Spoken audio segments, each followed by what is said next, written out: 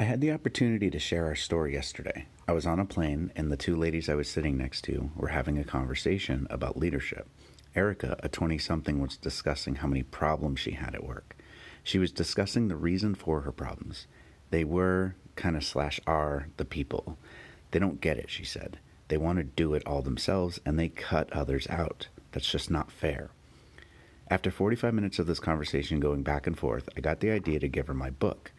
I had read it several times before when I was helping serve some other leaders, so I was partially wondering why I had it in the first place.